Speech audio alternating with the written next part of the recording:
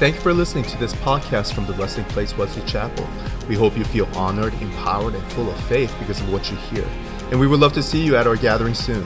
For more resources like this, head to trpfamily.org. Yeah, I read an interesting article earlier this week, and it was from Psychology Today. And this is how they're so different, yet they're drawn to each other. And there's a whole explanation of why. Sometimes the active wives want to change the passive husbands or to be more like them. And there's a lot of this tension. But what I saw was this pattern of this active and passive individuals who are drawn to one another, not just in marriage relationships, but also in siblings, in cultures. So if you or just observe, it's not just the active or passive. It's like there's always this complementary effect that I have seen within the communities, and especially like siblings. They coming to have, fellowship and meal, and Martha is busy getting ready, cleaning the house, cooking, and getting it ready. And what is Mary doing? She is completely content at Jesus' feet, just listening. And the active Martha is like, Jesus, aren't you going to tell her? And Jesus points out, she's actually doing a good thing, and what she is doing, it will not be taken away from her. We recognize that even though the culture reveals that Marthas are successful, believe me, we need the Marthas to get things done. I love Marthas because I can depend on them. And they get it done. We also recognize that Jesus said the Marys are doing the good thing as well. The temptation for many of us, depending on if you're a Mary or a Martha, if you're a Mary, you might say, oh, being a Martha is too tiring. I'm totally content where I am. Some people. Whereas if you're a Martha, you can't comprehend. How could you be sitting down when there's so much task to be done? And so the temptation is we swing the pendulum from one way to another. We think being Martha is more right than being a Mary, but if you're a Mary, no. Well, I was looking through the scripture, be a Mary and a Martha. People group, tribes, cultures can be a Mary or a Martha. So we're continuing in our series in the book of Joshua, and we come to chapter 17 and 18, and we see how different tribes handled this inheritance, this response of God's promise in their life. And I want to welcome you guys to not just look at what happened then, but to consider what can we learn, whether we are a Mary or a Martha. So join with me, Joshua 17. And because of so much details in the text, I would just highlight and give you a backdrop. And oftentimes when I get into some narratives, I go to the NIV version just because it's easier to read. But sometimes when we're really doing the study, we go through the ESV, more literal, word for word. So there's a context. It's good to know all to use for a different purpose. Joshua 17:5, Manasseh's share consisted of 10 tracts of land besides Gilead and Bashan east of Jordan, because the daughters of the tribe of Manasseh received an inheritance among the sons, extended from Asher to Mikmetheth. East of Shechem, the boundary ran southward from there to include the people living in Tapua. Okay. I'm sure I messed up those names, but bear with me here. All right. So last week, when we looked at chapters 15 through 17, it was, if you read this is just one of those technical things, when the Bible talks about geography and landmarks, and you have never been there, it goes right over, right? It's just not worth reading and to telling you, but it's easier to show a picture of the map. So I shared with you 3 words in real estate: location, location, location. And we shared last week how Judah received this big, abundant land, and they got the primo location. In the southern border, protection, water, the hill country, fruitful. Even Jerusalem, one of the big cities that becomes a central location for the kingdom of Judah and the central spiritual location, right? But then I also said, and they got that because what? The first 3 sons sort of gave it up because of their inappropriate act. Well, if you remember, Manasseh and Ephraim are the 2 sons of Joseph.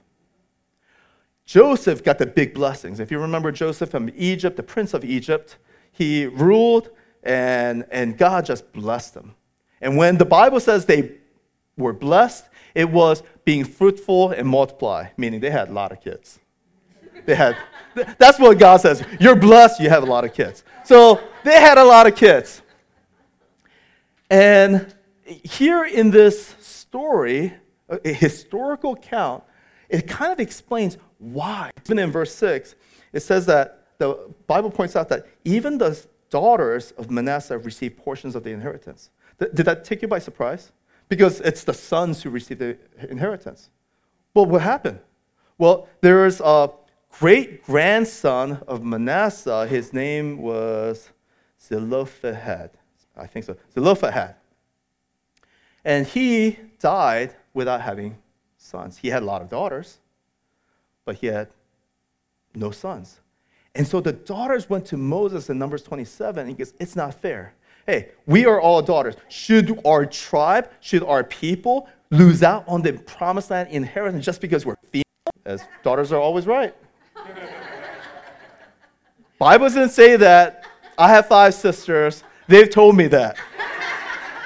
Daughters are always right. So daughters go to the Lord, and the Lord says, they're right. And so from that response, God puts a law. If the son had died, then who gets the inheritance? If they had died, who gets that? It's like the uncles, the brothers.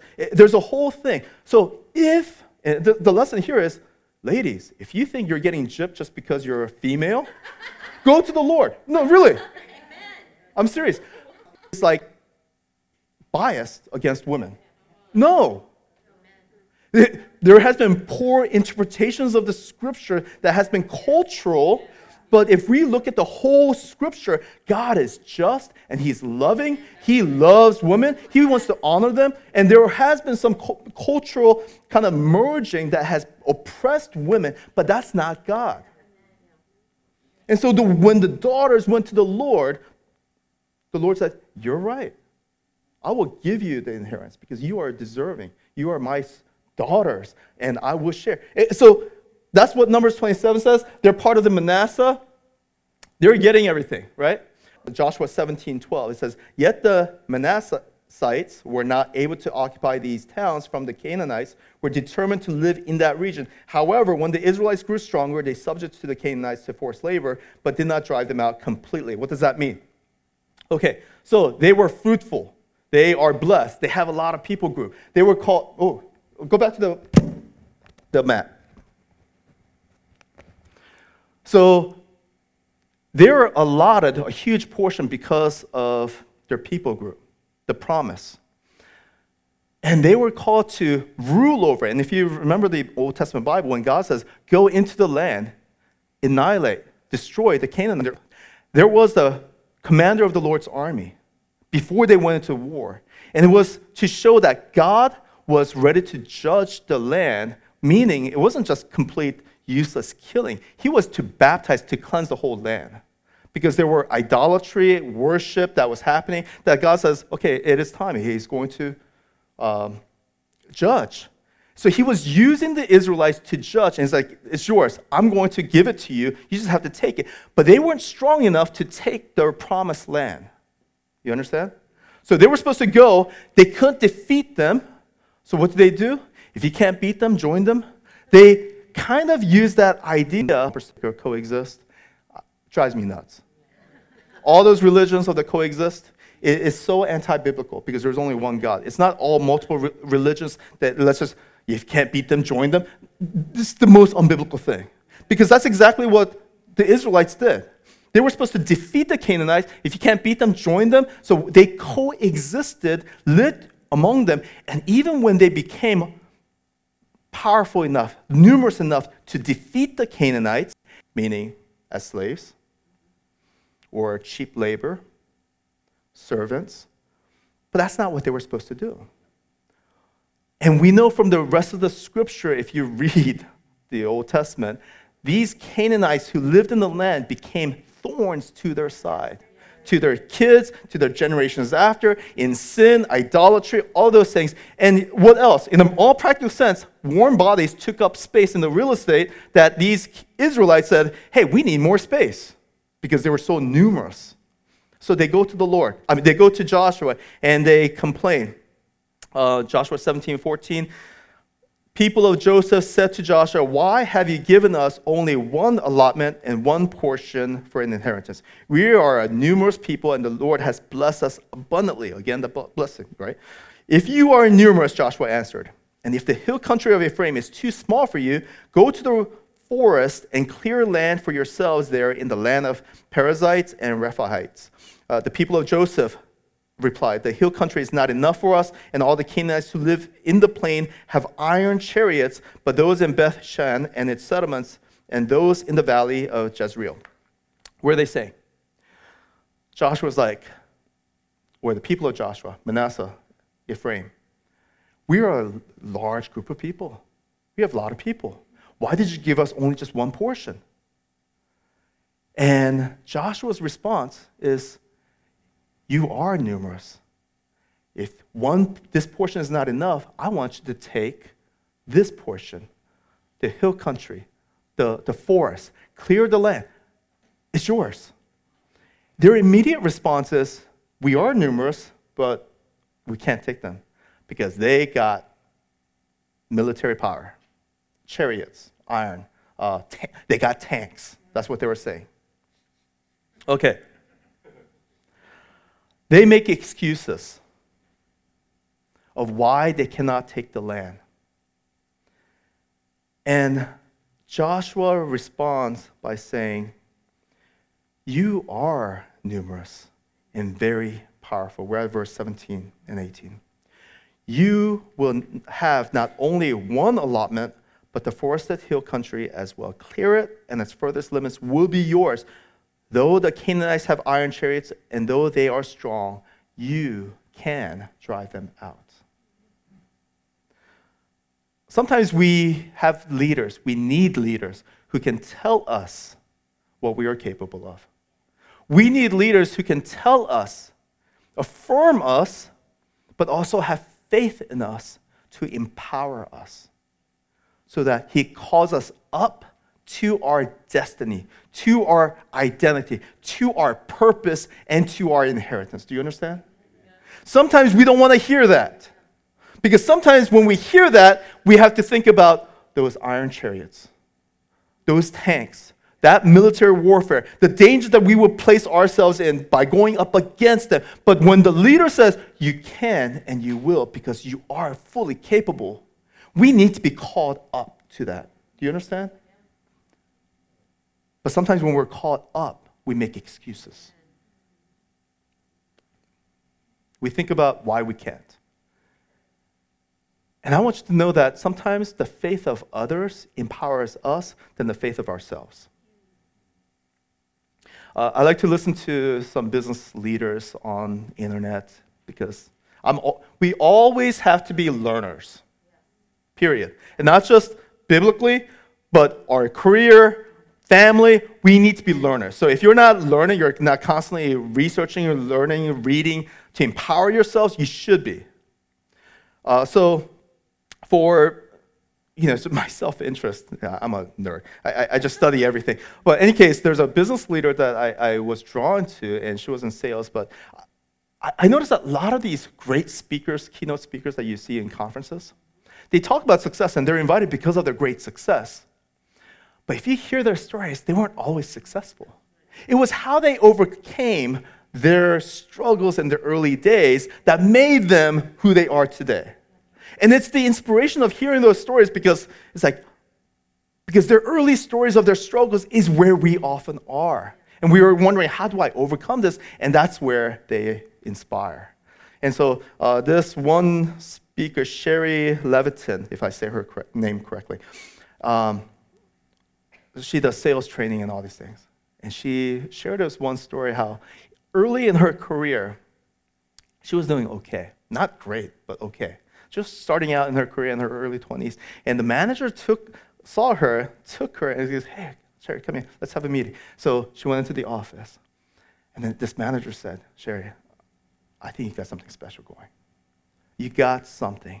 If you work on your training, the knowledge, just the ins and out of this business, and if you ask really good questions and just strive to work a little bit harder, I think you can be number one in this country. Not just in our office, the whole country. I think you can do it. So she's like, okay. So she did the extra work. She did this, she asked a lot of questions. She worked a little bit harder to train and practice. And she did. Top 3 in the entire country. I forget what company, the big corporate Fortune 500 company, right? President's Club, recognition, promotion. She became management. And she went from sales to management, promotion, and then she sucked at it. And so she was like, what is going on? She is trying to motivate her team. She's trying to, but the numbers just wasn't there. So she goes to her old manager, right, her mentor. I'm struggling. Help me out. What do you do when you were here? And this manager says, well, this is what I do. I take out this new salesperson and take him to the office and say, I think you got something special going. If you just work a little bit harder, train a little bit more, you could be number one. Sure, it's like, you say that to other people? And he said, what difference does it make? Look at you. Look where you are. And she said, I had someone who believed in me more than I believed in myself. That enabled her. That empowered her. And that's in the secular business world. Do you understand? The culture of the resting place, our church, is that we honor everyone. We empower everyone. We have faith for everyone. Do you know why? Not because we just think you're good people. You got the Holy Spirit in you. If you are sons and daughters of the living God, if you proclaim Jesus Christ as your Lord and Savior, and He is your Lord, He is your God, then He has given you your Holy Spirit. His Spirit, Spirit of God, the triune God, God's Spirit is in you. And you have the power and the authority from all of the scripture that says you have the word, you have the power of God in you, who has enabled you to prophesy. Some prophets speak to the dead, dry bones to come to. We can have faith for you because what the Lord has done, and that is that He has given His Holy Spirit, His own Spirit in you, who enables you, who has empowered you. And the Great Commission is not just, hey, go. No, He has given you His authority, all authority in heaven and earth, to fulfill the Great Commission that He has begun to start. And that's what our church is. That's who we are as the body of Christ. That's the biblical model, and that is if you have received Jesus Christ as your Lord and Savior, you are more than who you think you are. And it takes a great leader to have faith in you, to raise you up, to empower you, to say, you have what it takes to your destiny, to your inheritance, to who you are as sons and daughters of the living God, heirs and co-heirs with Christ. Isn't that good news? So the Holy Spirit enables us, empowers us. Sometimes it takes a leader to say, you can do it, church. I believe in you. You may not want to hear it sometimes, but I have faith for you. We will take that risk and to see you step up to your destiny. That's who we are. You are numerous and very powerful. You will not only have one allotment, but the forest hills. Yeah, they got the chariots, though you can drive them out. That's what Joshua empowered them. And the history reveals. If the people of Joseph, Manasseh, and Ephraim were the Marthas who got it done. We have to consider the Marys. And I find this very interesting. Look with me in Joshua 18. Joshua 18:1. It says, the whole assembly of the Israelites gathered at Shiloh and set up tent of meeting there. The country was brought under their control. Listen to the context. This is like they have gone through the battles. By 18, Joshua is like over 100 years old. He is near his death. Like, they're settled, okay? It says, verse 2, but there were still 7 Israelite tribes. How long will you wait before you begin to take possession of the land that the Lord, the God of your fathers, has given you? Appoint 3 men from each tribe. I will send them out to make a survey of the land and write a description of it according to the inheritance of each. Then they will return to me. Joshua is asking, how long will you wait before you take what's yours? How long will you wait before you take what has been already given, that is yours by right? What are you waiting for? How many years have passed since all their wars and battles that they have, and they have set text? And Joshua's like, what are you waiting for? They got a little too comfortable, maybe. Or maybe, I was really trying to ponder why they felt so settled. Maybe after all those battles, they didn't want to do anymore. Or the newness of going into a new country. It's kind of like you go to a new place, it's like excited, but then it's like, oh, I'm okay now. Maybe. Whatever it is, they became complacent, settled. They didn't feel like they need to go out to get that land, to receive their inheritance. They were happy where they were. And Joshua was like, So he commissioned 3 surveyors, spies, to go. If you remember, this is sort of like Moses sending out the 12 spies. Go, see if the land is indeed flowing with milk and honey. Bring back the fruit and tell us what you find, right? Because the reconnaissance. Well, here, they have conquered the land. It's theirs for the taking. Yeah, there are some settlers there, but they know the time has come because if you know the context, these Canaanites who are living there, the reputation of the Israelites already conquering, their hearts are melted, they are already defeated, and they know it's only a matter of time. That's the context here. And yet they still haven't taken it. So Joshua's like, okay, send 3 surveyors, not reconnaissance spies, surveyors to go to document the land, the setting. And what was he really doing? They want the surveyors to taste and see that the land is good. They wanted them to go out and do some window shopping of their future home. How many of you guys go window shopping? I see some laughter. Oh, that's good. You know what? I was thinking about this. You know what's the worst time to shop? When you don't have any money.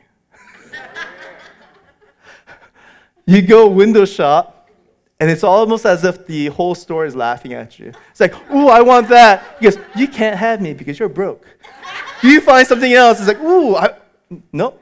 Haha, you can't have me. And it's like the worst feeling because the whole store is like, you can't have me. So even though you want it, you can't have it. On the other hand, what if you had money? And you're like, I can buy the whole store if I want to. It's a good feeling. I've never had it, but I could only imagine. Make it better. What if you went to your favorite store and somebody said, pick whatever you want. It's yours. I'll pay for it. It's free. What if that happened? Ooh, right? Wouldn't it feel good to just go and pick whatever you want? Because you know where your heart is. You know what you like. And that's sort of like gift giving, right? This past Christmas, when we shop for our beloved ones, do you shop, oh, this is what I want to give to them? Or is it you imagine, what would he want? What would she want? And then I want to give them exactly what they want, because when they open that up, you get to see that face of joy. It's like, that's what I want. That's my dream come true. And that's kind of what we think about when we are gift giving. So when Joshua, commissioned by God, sends these surveyors out. It's like, taste and see. Do some window shopping. Find out what you want, because I want you to get excited for what I'm ready to give to you. I want to see what you want, because I want to give you the desires of your heart. That's our God. That's our Father who says, man, I love you. I want to give you what you want. I want you to see, taste, like your future house that you're going to build. And some of you guys did that when you guys were just shopping around. You can envision your future of your family that you're going to grow in, or that future plot you're going to build your house, but the house of your next generation. That's the vision of tomorrow, your heart. And I love that you guys shared with me your stories of your heart, and that's exactly what God's doing here.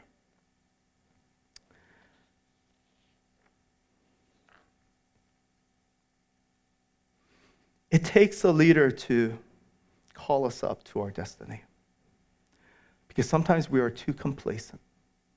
Sometimes we have bought the lies of our local Canaanites that we have coexisted with, who has influenced us, who has spoken lies to us of how the world operates. We have bought the lie, and we have settled for a less than what God wants. The call of the church is not for you to be so comfortable that it becomes a good social club, and we are nestled, and we just grow, and we have bigger potluck dinners. That's not who we are. That's not the purpose of the church. The purpose of the church is not just about the pastors, but it's all about the community calling each other up to our destiny, to our inheritance, to the purpose of God has in store for us. Some of us are Marthas. We will go and we will ask God, I want more. And God says, good, I will give it to you. But some of us are like, oh, we're settled. No, and then it takes someone else to say, what are you waiting for? When are you going to get up and attain what you're made for, what you were born for? And I can tell you, you guys were not born to be average. You were not born to be just like the rest of the world. You are called to be light, source to the dark world, to show, to reveal something that they don't know. You guys with me?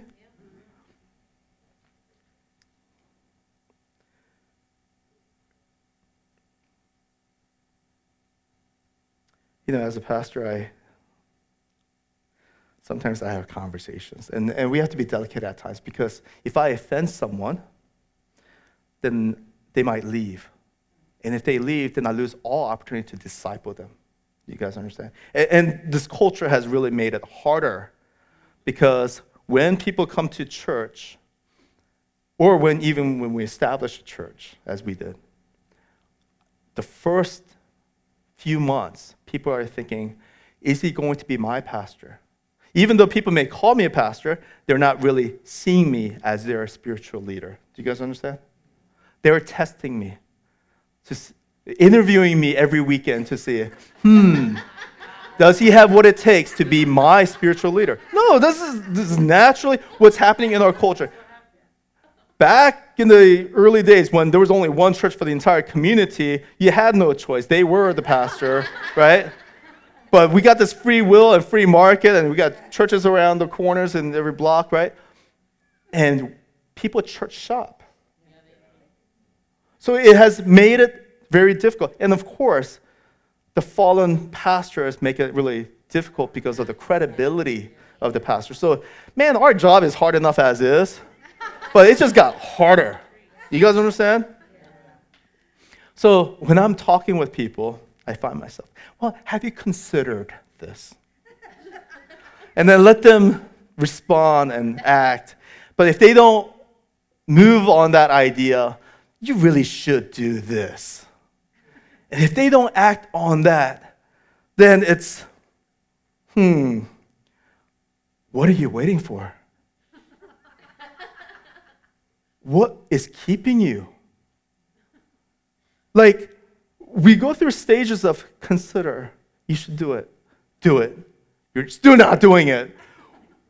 And I want to pull out my hair sometimes. But then I realize they don't know what they don't know. Oh, so many times I've talked to, Sarah and I have tried to disciple people, talk to them about their life issues, their choices, they're at the crossroad, and they don't know what they don't know. You guys don't know what you don't know. I don't know what I don't know. But there are others who know more than you. That's why we ought to be learners. That's why we need to be humble. We need to be able to listen to what others have to say. We need the church to be the body of Christ, to be family, to say, I care about you, and I have a word for you, or I see this, and I think you're far more capable. I see you, you're beautiful, and I think there's someone better for you, So we need that. Daughters, sons, you know what I'm talking about. We want the best for you. We don't want to cheapen you. We don't want to give you away for something less than your full potential. Because we love you, we want to speak you up to your destiny, to your destination.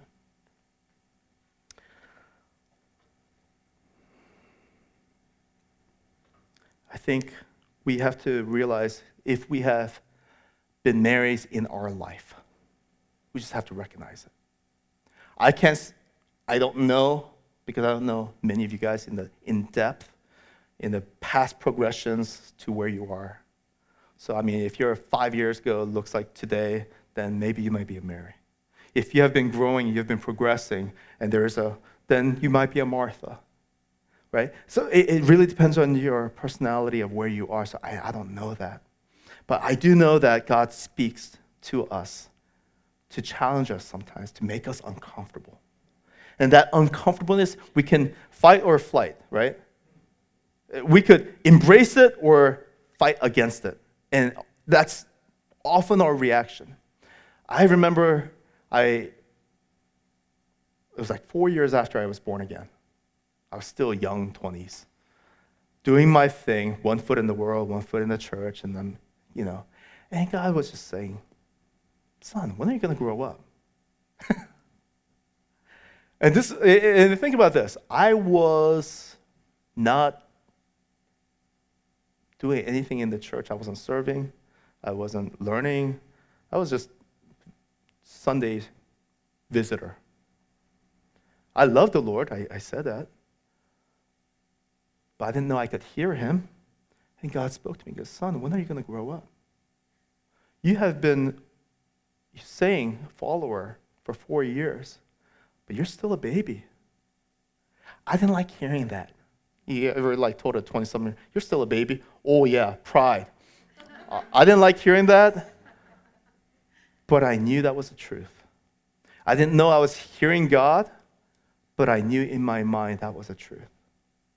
And it set my attitude is there something that I'm missing? Our call, our mission of the resting place, for the lost found free, for peace to reign. If there is no peace in your household, there is no peace in your workplace, there is no peace in our city, and there is a lot of brokenness, then there is room for God to move in our midst. We need the lost found. We need the found free. Just because you've been going to church for all your life doesn't mean you are free. I've been a pastor of some churches, and I wasn't even free. And that's my confession. I'm still learning how to be free, and that's my confession. That's why I want to create a culture where we are free to worship God in the expressions and performs and is so unique to her. That's not me, but I want to give that freedom. You guys understand? I want to give you the freedom to be who you are. You be you, boo. I love that. You be you. You be you. As long as you are worshiping God to giving your heart in the fullest, in the excellence that honors our Lord. We were not born to be average. There are seasons where we are called to sit at the Lord's feet. But there are seasons where God commissions us and goes, what are you waiting for? There is your destiny. There's your inheritance. You are called to feed it for you. He says, I want you to go and take it. You can be a Mary who can still go and get it. He's not trying to change your identity, but there is a destiny. Sometimes he says, I need you to step up and go and receive what is yours. because you are powerful. You can do it because you are my son, you are my daughter, and you have what it takes. And I'm telling you, that's who you are. Amen? Amen. Thank you for listening to this podcast from the Resting Place Wesley Chapel. We hope you feel honored, empowered, and full of faith because of what you hear. And we would love to see you at our gathering soon. For more resources like this, head to trpfamily.org.